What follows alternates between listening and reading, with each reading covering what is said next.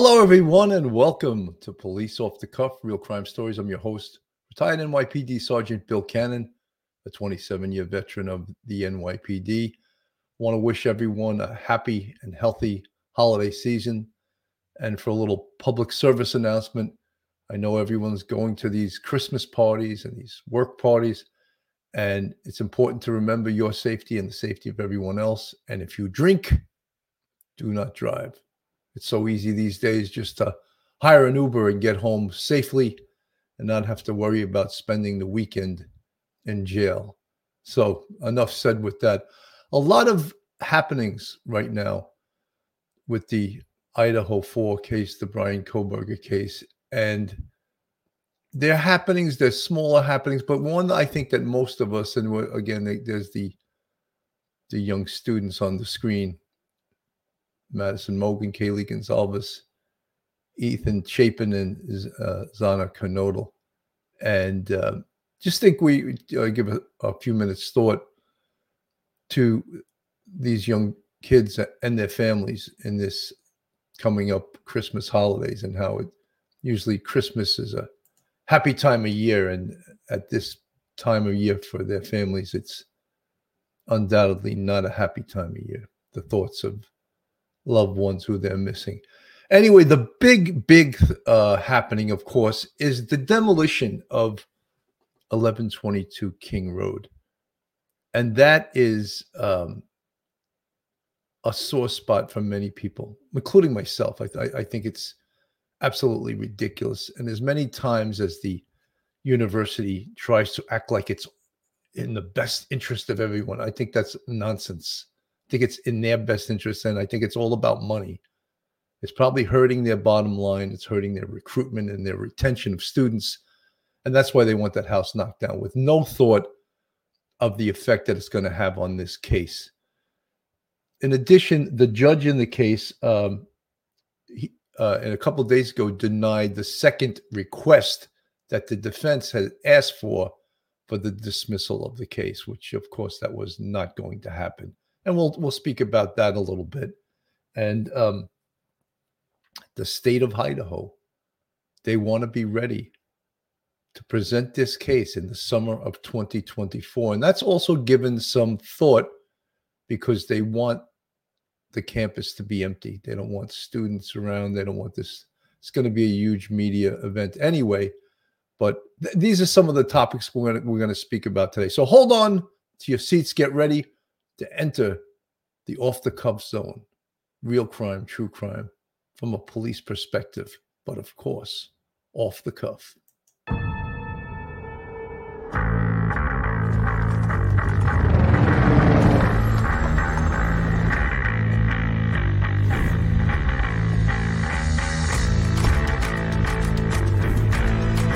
There has to be some common sense. Yes, sir. They have the car stopped at 10th and Ranch by Kohberger. We still don't know who pulled the trigger.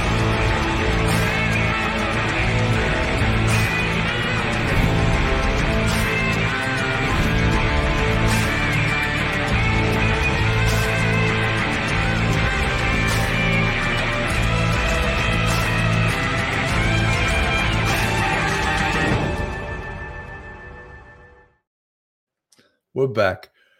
Remember all the reasons that we've discussed, and many other podcasters and many other talking heads on TV have discussed, as to why the house is really a very important piece of evidence. And no matter how many times and how many ways and technological ways you use to document the crime scene, it's not the same thing as going into that crime scene, feeling the aura of that crime scene, seeing the perspective of the killer as he walked through that crime scene, how he entered, how he exited, the perspective of the victims, measurements, all of those things. Of course, the measurements can be done by technological means, but the feel.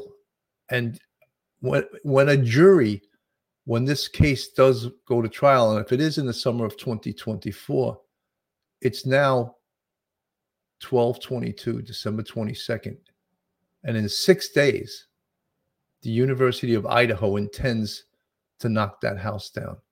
And let's also put a little more perspective on it. The owner of that house, who rented it probably for many, many years, made a lot of money off it because he realized he could never, ever rent that house again. And to sort of minimize his losses, donates it to the university. I guess you get a big enough tax deduction that you'll be able to survive losing the house. And of course, the intention of the university was to knock it down because, again, they're not going to own it or sell it because they want that house to disappear. It's a bad omen, as if it never existed before. But what I always think also is they did consult. How about these people? And this is the Chapin family, the mom and dad, and Ethan Chapin was a triplet, right? So the fourth person from the left is Ethan Chapin, the tallest one. He's missing now. He's gone now. He's gone forever, right? And their family has remained somewhat quiet during this, and they chose to try to heal and move on. But then we have Christy and Steve Gonsalves, who have been pretty much the talking heads of the families, and they don't want to talk for everyone, and they've gone through so much during this. And of course, they're against the house being knocked down, and so are the other family members. So against the wishes of the family members, the university is still moving forward. And one of the things I want to say, I'm baffled as to why the prosecution hasn't slapped an injunction on the university to prevent them from knocking us down. It's still not too late. Look, we got 6 days, but actually business days, we really only have about 3 business days left. So if they were to slap this injunction on to stop them from knocking it down, which I really, in my heart and soul, I really believe they should do that. They should stop them from knocking this house down. With a demolition date less than 2 weeks away, Bryan Kohberger's defense team granted access to the home where those 4 University of Idaho students were murdered last year. Kohberger's attorney seen visiting the home Thursday and set to return later today. The university telling ABC News the defense indicated they want to take photographs, measurements, and possibly gather drone footage of the house. They've had access to this scene in the past, way back when Bryan Kohberger was originally arrested. They now have additional information, so they know where blood evidence was. They know where footprints were. They're looking to find ways to recreate that information and test it in a way that they can present to the jury. Ethan Chapin, Xana Kernodle, Madison Mogan, and Kaylee Gonsalves were found stabbed to death on November 13th of 2022. The families still devastated. Overnight, Steve Gonsalves, Kaylee's father, telling ABC News, it's going to be another rough Christmas. According to the university, the FBI canvassed the King Road home in October, gathering data to create visual aids that could be used in the trial. Visual aids, they provide more information that allow for the understanding of photographs and videos. They can provide they can provide the location of walls, for example, or the directions of cameras. Prosecutors allege Kohberger, a criminology student at a nearby college, broke into the house in the early hours and committed the murders. He has entered a not guilty plea. A trial date has yet to be scheduled. The university president calling the home a grim reminder of the heinous act that took place there and is set to be torn down on December 28th. Last month, students gathered on campus for a vigil, lighting candles in remembrance of the victims 1 year after their murders. So that's where we stand right now, is that it's set to go forward. So you may ask then, if it's all locked in and they have all the documentary evidence they need, they have all the measurements. The FBI went back there recently and did some more schematics, and they did some more measurements, and they used some high technology lasers. Why did the prosecution need to go back into the house? And one of the things that I would like to point out to everyone is once that house is knocked down, it's over. There's no more doing that again. All right. And don't forget, potential jurors that are chosen for this case have never been inside that house and never will be able to go inside that house because it's going to be knocked down, you know? And I don't see a good reason other than, when you look at the perspective of the University of Idaho, of course, they want that house gone. They want it out of there yesterday because it's a grim reminder of something horrific that happened. And I get that. But shouldn't the trial of potential quadruple murder, shouldn't the prosecution have all the weaponry they need to go against him rather than, you don't think the defense? We even had Geragos on the other night, the famous attorney, saying, hey, if the house gets knocked down, he goes, it's a huge victory for the defense. So knowing that, why is the prosecution okay with this? Why are they allowing this? I just don't get it. And in the specter of this, also some relatively new news. The judge ruled upon another request to dismiss the charges just very, very recently. Case against Bryan Kohberger inching closer to trial. The judge overseeing the case denying attempts by Kohberger's legal team to get the criminal charges against him thrown out. The judge finding his lawyers failed to challenge the indictment on grounds of juror bias, lack of sufficient evidence, or prosecutorial misconduct, adding Kohberger was indicted by an impartial grand jury. This argument really is fighting against some case law.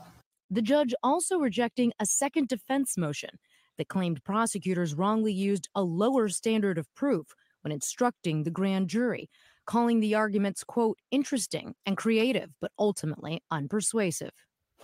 It's been more than a year since prosecutors allege Kohberger entered this off-campus house and fatally stabbed 4 college students from the University of Idaho, Xana Kernodle, Ethan Chapin, Madison Mogan, and Kaylee Gonsalves. Authorities say they found Kohberger's DNA on a knife case recovered from one of the victims' beds.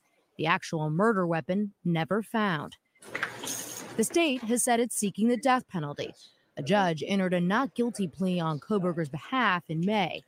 The delay in getting this case to trial, not unusual, but a lawyer for the families says it's taking an emotional toll. It's tormenting. You want to have at least a trial date set for the family because it's a time and a date where you can kind of try to move past this kind of monkey that's just sitting out there on your back. The judge's ruling comes after the university announced last week it would soon demolish the house where the murders took place. The families of the victims worry that would be premature before trial. The whole family's surprised, not only that they're going to be demoing the house, but also the fact that it's happening within 2 weeks, 3 days after Christmas. So what do you expect the defense strategy to be now going forward? For the defense, their only hope at this point, guys, is to try to exclude the evidence of that DNA thumbprint on the knife sheath, the one that was found near the victim's bed. If you're his defense lawyer, you want to do everything you can to make sure the jury doesn't hear about that. But short of that, really, remember, this is a death penalty case. And so sometimes if you see the evidence is going one way, your hope is to try to make sure he doesn't get the death penalty, even if the guilt or innocence might not be. So when might we see this go to trial? You would expect at this point to at least have a scheduling order in place. That's why I think the victims' families are so disappointed, because even if the trial gets pushed for whatever reason, to not at least have a date in place. So they're now looking at, of course, this is from the other day, they're looking at summer of 2024 for the trial date. Evidentiary wise, you cannot make light of the fact that the DNA evidence, and of course it's touch DNA, which can be argued that it was transferred.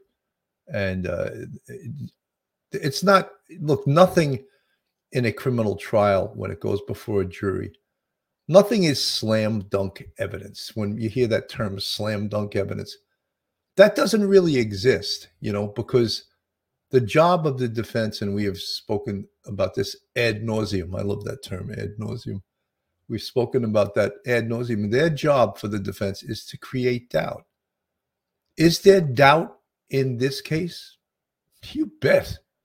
There's lots of doubt. And talented, experienced, hardworking defense attorneys can create that doubt. But at the same time, the prosecution must present the evidence that they have in the best way possible. And that's, to get back to the demolition of the house. That's one of the reasons I believe the house should not be demolished. That is powerful evidence for the prosecution. And the fact that they've agreed to that, I just have a really hard time with it. And you've seen many people on YouTube that agree with my position. Not that I need a vote and I need all the podcasters to agree with me. I don't, because many times they do not agree with me.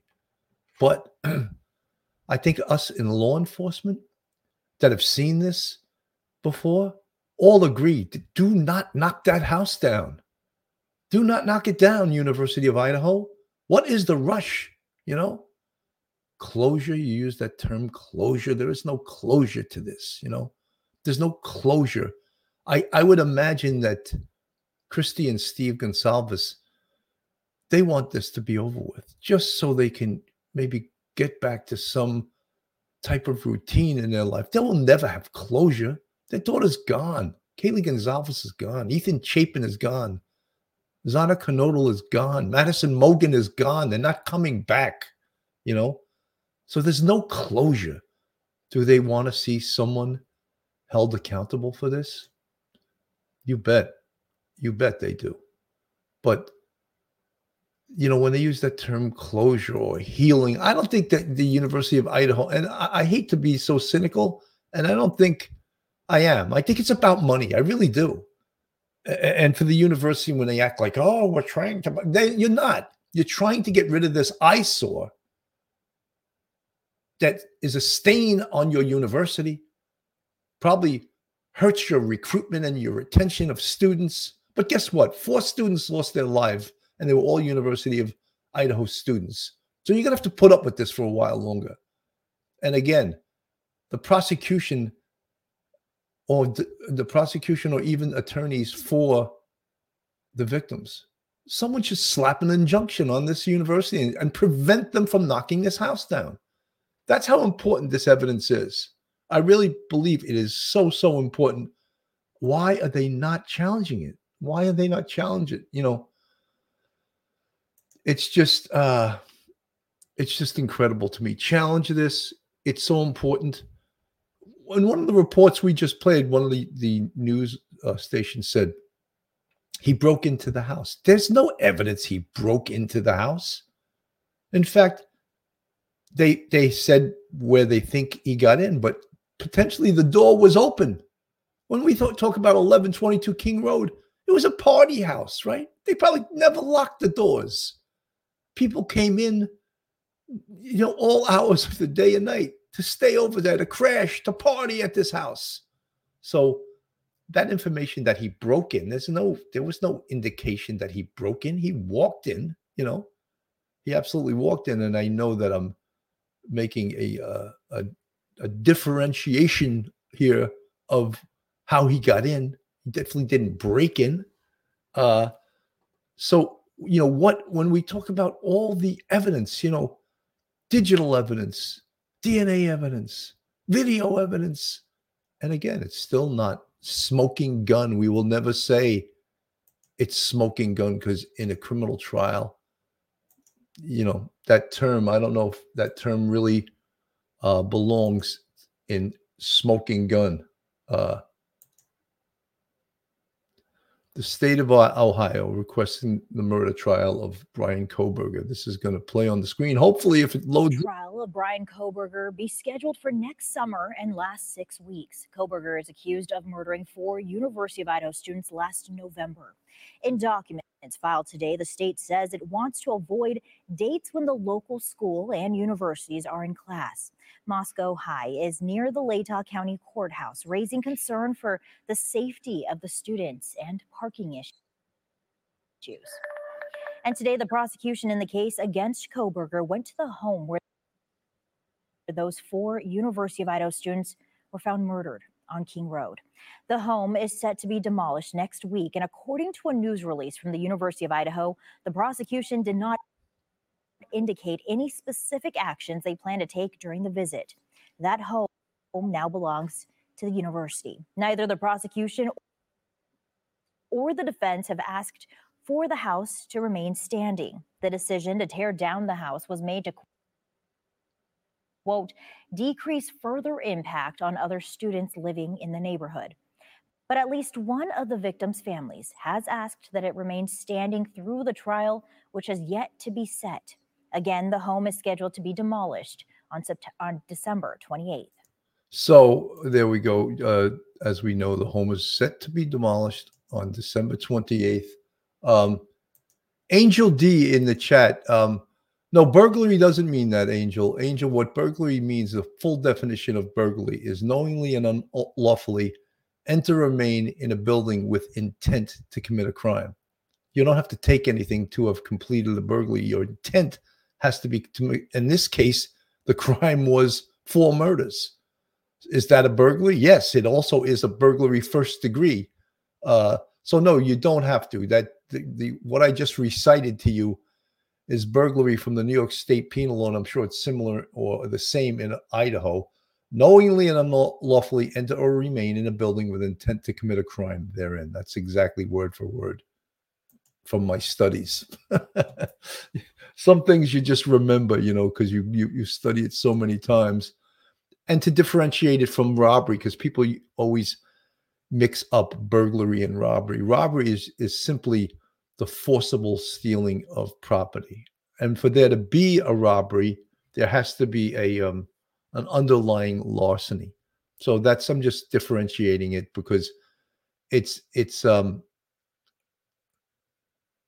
Catherine Kurgoat, burglary is the same as, well, yes, as long as it's a building, or what's defined as a building. That's the addendum to what burglary is. Breaking and entering, knowing it. What is your intent? If your intent is to commit a crime therein, yes, then it is a burglary.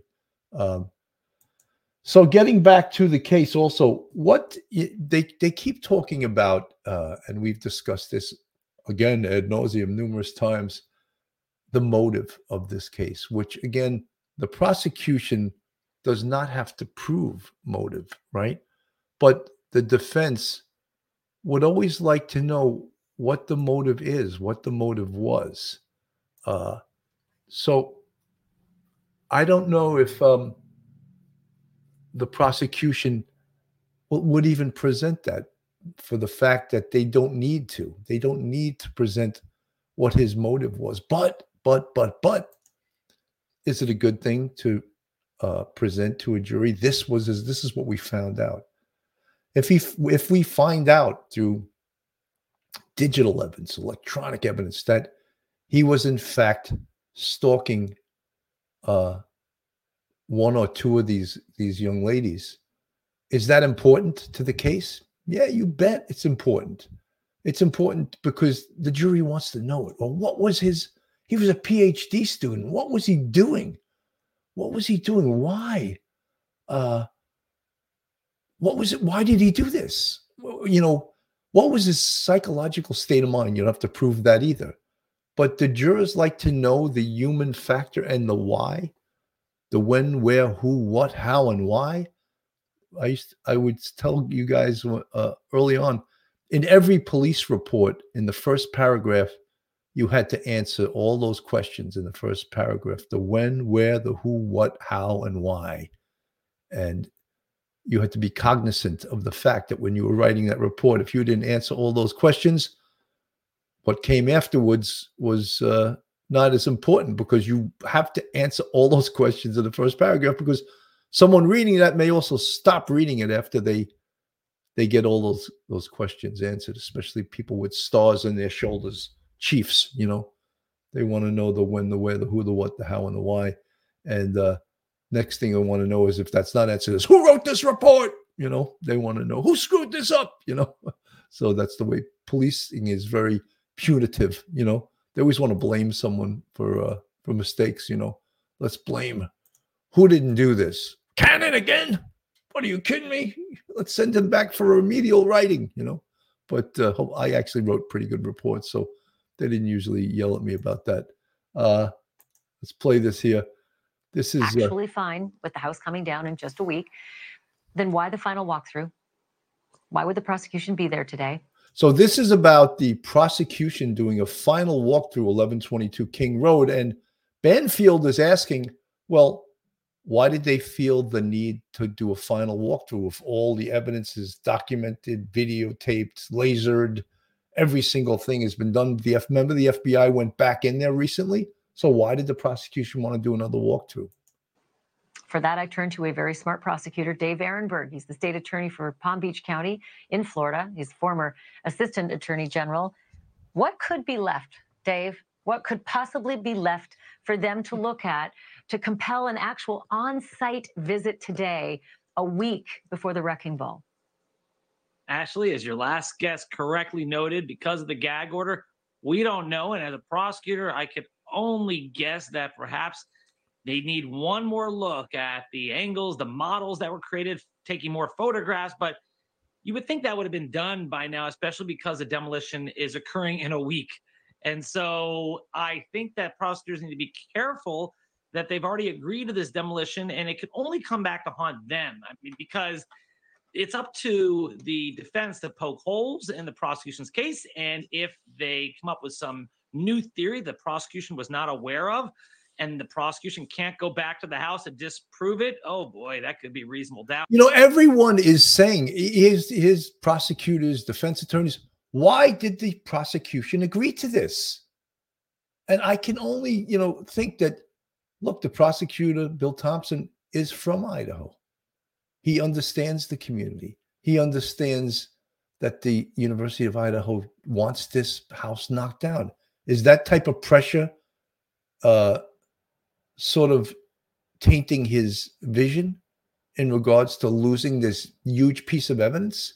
I question that. And everything has politics, when people talk about policing, I used to say that the P in policing stands for politics, because no other entity, no other organization is as much affected by politics as the police.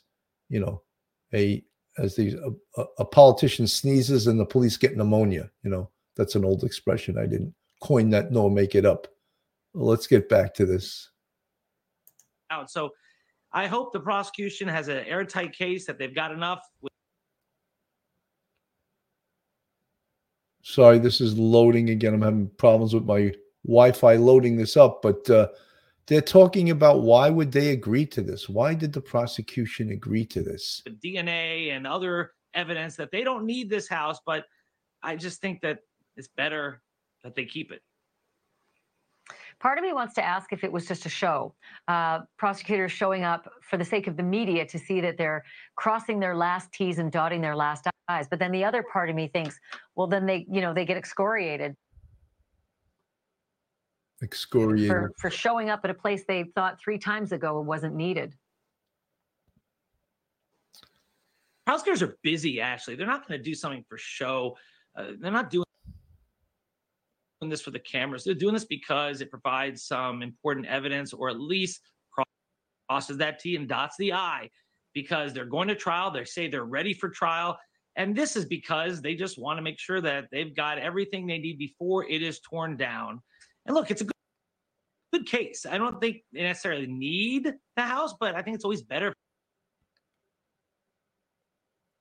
I hate when people say that they don't necessarily need this evidence, because they have so much evidence they don't need it. Because especially when you're a prosecutor, when you've got the entire burden of proof that the house is there just in case. So I hope it goes well for them. I think they're going to win this case regardless, but. So look, it's again, why is the prosecution agreeing to this? It's just it's such an important piece of evidence. And again, ad nauseum that we're repeating this over and over and over again, but it's the most important piece of evidence, and they've agreed to allow the university to knock it down. And the other night, Garagos was on one of the channels as a talking head, and he says, "Hey, this is a huge win for the defense." And we don't need Garagos to tell us that, a famous attorney. Every defense attorney is giving a thumbs up saying, yeah, knock that house down. We don't need the jury to want to walk through that house to see and feel what the victims must have felt. That's bad for the defense.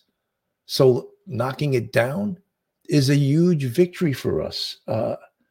Just totally crazy. Folks, if you like real crime, true crime from a police perspective, then you're in the right place.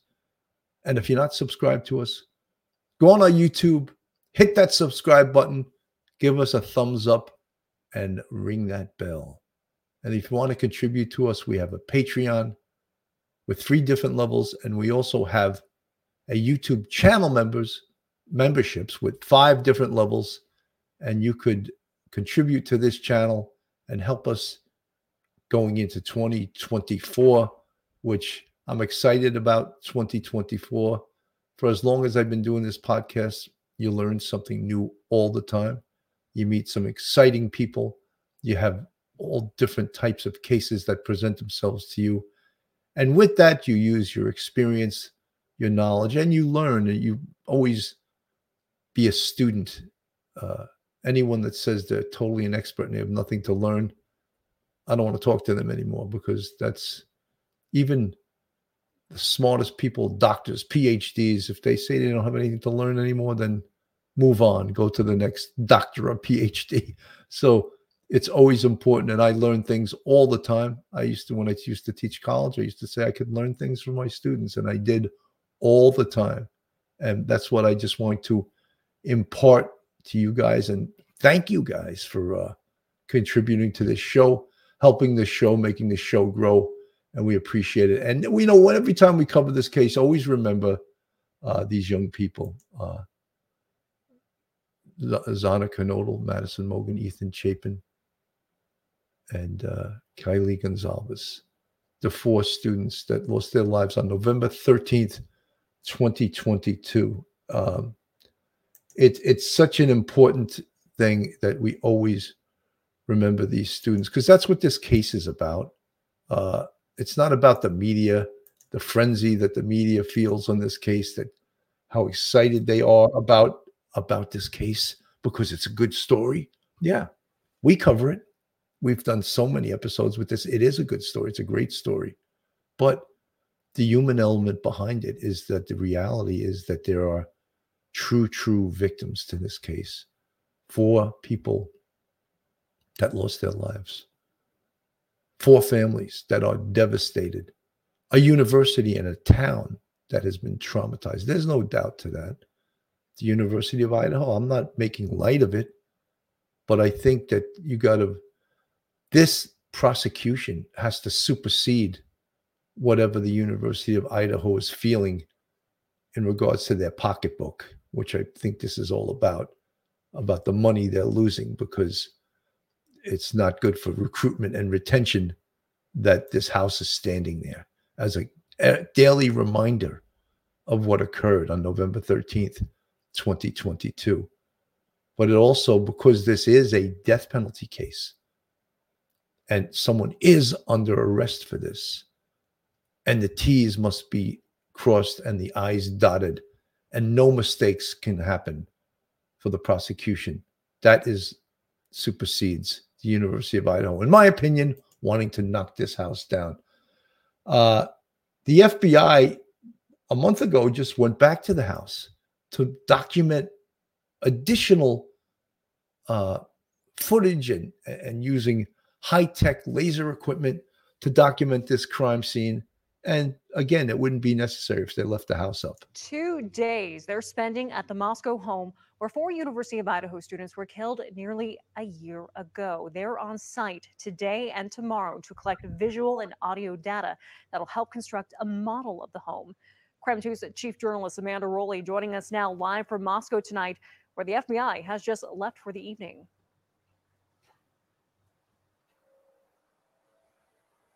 Well, since the trial for the Moscow murder suspect has been delayed indefinitely, the FBI is taking advantage of this extended time to gather measurements of their own of the home to construct a model. Now, throughout the day, we saw crews gathering images coming in and out of the home and even bringing out what's left over as far as personal belongings and moving them outside. The home where Xana Kernodle, Ethan Chapin, Madison Mogan, and Kaylee Gonsalves were killed 1 year ago still stands. Today, the plywood securing the windows and door of the house has been removed, and a specialized team with the FBI are on site collecting measurements and images. They launched a drone over the house this morning and appeared to be collecting images using 3D scanning technology. This will all be used to construct a model of the home. We won't learn much more about what the FBI is doing because it's still an ongoing investigation. So I asked Idaho's former state attorney general and county prosecutor, David Leroy, what he makes of this collection of evidence. In this instance, it appears that the prosecutor is going to put some significant emphasis by virtue of a model and videos in terms of helping the jury understand how an alleged perpetrator might have moved through the house to get in, to go to whatever is alleged to be the first crime scene, to pass then to the second crime scene. We noticed investigators are using Faro 3D laser scanners. The company's website says this technology can be used by law enforcement and prosecutors to reconstruct a crime scene and present it in the courtroom. This is the diagram of today's courtroom. Everything you see here is measurable. That's a not demonstration the Idaho video house. from They're just Faro's website showing shows that. a few different ways to present the images, including a flyover view or virtual view of the scene. But most importantly, you can create a specific viewpoint. What did that first responder see? What did that witness see? Or what could the witness maybe not see from that perspective? It's not clear what version will be used in this case, but Faro's demonstration does give some insight into the possibilities. So all of this, the question is, why was it necessary for the FBI to go back to the scene, to recheck out the scene, to redocument the scene? And we if they left the house up, none of this stuff would be necessary, but the decision has been made to knock the house down, and on December 28th, that's what's going to occur, unless some last minute, very, very last minute court injunction stops the university from doing that. And at this point, it doesn't seem like that's a possibility. Folks, if you're in the New York metropolitan area and need a great defense attorney, then Joe Murray is your man. Joe's a retired NYPD police officer and a fantastic defense attorney. And you can reach Joe on his cell at 718-514-3855. You can email him at joe@jmurray-law.com. Website, jmurray-law.com. Not only is Joe a fantastic defense attorney, but a huge supporter of the Police Off the Cuff podcast. And we really appreciate Joe for everything he has done for this show and everything he does for his clients. Just think of being a police officer and you're on the side of the prosecution, and then you become a defense attorney. What a total difference, right? Going from one side of the fence to the other. And when we started out early on this show, Joe used to be a frequent guest on this show, but I think he's so busy that he hasn't really been able to do that of late. And we miss having him as a guest. So Joe, if you're listening, anytime you want to come back on, you're very welcome to do so. So, the gist of today's show, obviously, was like new happenings that is occurring on the Idaho case, Bryan Kohberger, the 4 victims, and the biggest one, of course, is the house being subject to being demolished on December 28th, and that's a done deal. The other thing was the judge ruling on those 2 motions that the defense had said, where the defense had said they wanted the charges dismissed because improper instructions to the grand jury, improper,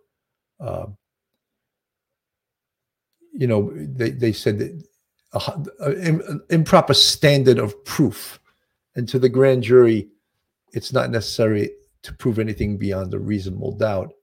It's almost like probable cause to determine whether the person arrested, in fact, or not in fact, because there is no in fact, but committed the crime based on probable cause standards, which is facts and circumstances that would allow a reasonable person to believe that a crime has been committed and the person arrested committed that crime. That's the probable cause standard. And, beyond a reasonable doubt is what has to be proved by the prosecution in a trial. So I would use the acronym BARD, B-A-R-D. Beyond a reasonable doubt is the standard in a trial that the prosecution has to prove. And the defense, they don't have to prove anything. What the defense has to do is poke holes in the beyond a reasonable doubt standard, and, as we would talk about, create doubt so that a jury votes not guilty, that no, there's enough doubt that we believe that this person didn't do it, and we don't want to convict an innocent person.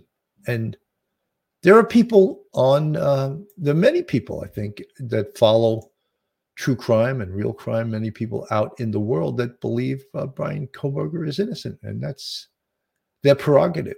And everyone has an opinion on this case, but really, at the end of the day, and I'll use that overused expression, that overused term, the only people that are really important to this case are the people sitting in that jury, the 12 people in that jury.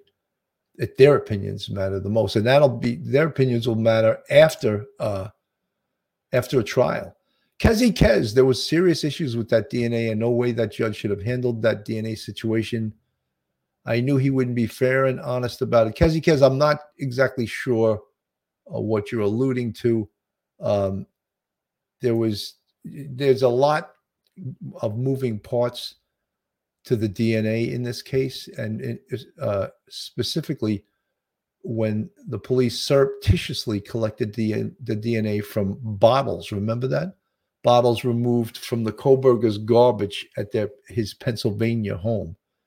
And at first, remember the sheath, the touch DNA on the sheath first came back to Bryan Kohberger's father. And that's when they knew that they were in the right ballpark. And then when they had obtained an exemplar from Bryan Kohberger, it matched him, I don't know how many billion to one, or excluded the rest of the world and said this was this. So I'm not sure, Kez, you're saying there's a corruption in the courts and law enforcement and the school officials. Well, look, no one's alleged that. This trial is going to go forward. Hopefully, the trial is going to go forward in the summer, as has just been announced, the summer of 2024. Is that written in stone? Absolutely not. Could that change? Absolutely. And why? Well, this is a death penalty case. That could change. And the defense can always say, we're not ready. We're not ready. And what do you think the Judge John Judge, someone was asking before, is the judge's name Judge? Yes. Judge John Judge, that's his name. and he's going to bend over backwards for the defense. And if they say in the summer of 2024, if they're not ready, I believe that the judge will put it off, because as we have said, this is a death penalty case, and just by the nature of a death penalty case, appeals occur. Rob, thank you so much. Merry Christmas to you also, Rob. And BB2, didn't Dateline report they had proof BK purchased a knife from Amazon? I can't remember everything that was said, and who knows if it's true. And BB2, there was some, I didn't see any documented evidence. It's not coming from the prosecution. Dateline did, yes, they did report that. I don't know if it's been verified. Look, a lot of things that we've learned from the media, a lot of things that have leaked out, we may find out down the road that they were in fact not true, or we may find out, look at all the information that came out in regards to this case that we found out wasn't true, wasn't true. That, remember they said they had, People magazine reported that Bryan Kohberger was a regular at that restaurant. And it eludes me the name to it right now, that Kaylee and Madison worked at, and that turned out not to be true. So there were many things. Remember the food truck? All the people right in the beginning, the media was pointing fingers at boyfriends of the victims, and a lot of that stuff was conjecture and totally not true. So the only people that really know the true and the solid evidence and what's true and what's false in this case is the prosecution, and the evidence that they have, that the Mad Greek talks to angels. Thank you.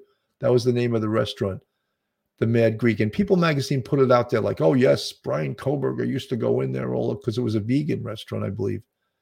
And that turned out not to be true. So many things are reported by the media that as we could see, weren't true, So I also believe, and just having worked in the criminal justice system, worked in homicide and for the NYPD, been a boss, as they say. People love the way New Yorkers say boss. Was a boss, and I had a team of detectives in the homicide squad, one of the best teams, I might add. I thought I had great detectives. So working these cases, that there's a lot of things that's never released to the press. And I believe that the prosecution has some evidence, or lots of evidence, that we don't know about yet, that will solidify this case. And again, I won't use the term smoking gun, but will make this case extremely solid. And I think that's why the prosecution is ready to go. And the defense will try to put this off as long as they possibly can. So this was sort of like a matinee show today, guys. I just got inspired when I saw some of the new happenings going on. And of course, the main thing is the knocking down of 1122 King Road, and we'll follow that. And there could be a last-minute stay. You never know. Last minute, there could be a court injunction stopping the university from knocking that house down. As it stands today, on December 22nd, Friday, December 22nd, 2023, it's going to go forward on the 28th of December, 2023. And not a good thing for the prosecution. And again, all these other happenings with the case, and we'll see if the case, in fact, moves forward as it's supposed to.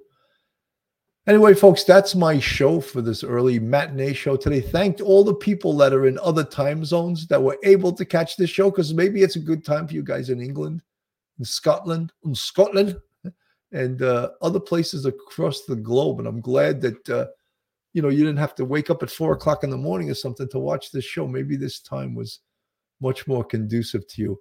I want to wish everyone a Merry Christmas and a Happy New Year.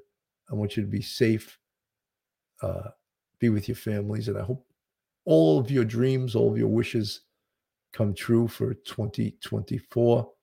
And the old public service announcement, if you drink, don't drive, because it's more important to be safe. Have fun.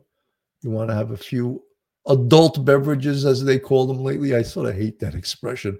I'm having an adult beverage, that's fine, but either take a cab, take an Uber, have your friend drive, don't drive, don't drink and drive.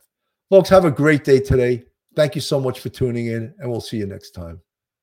One episode just ain't enough.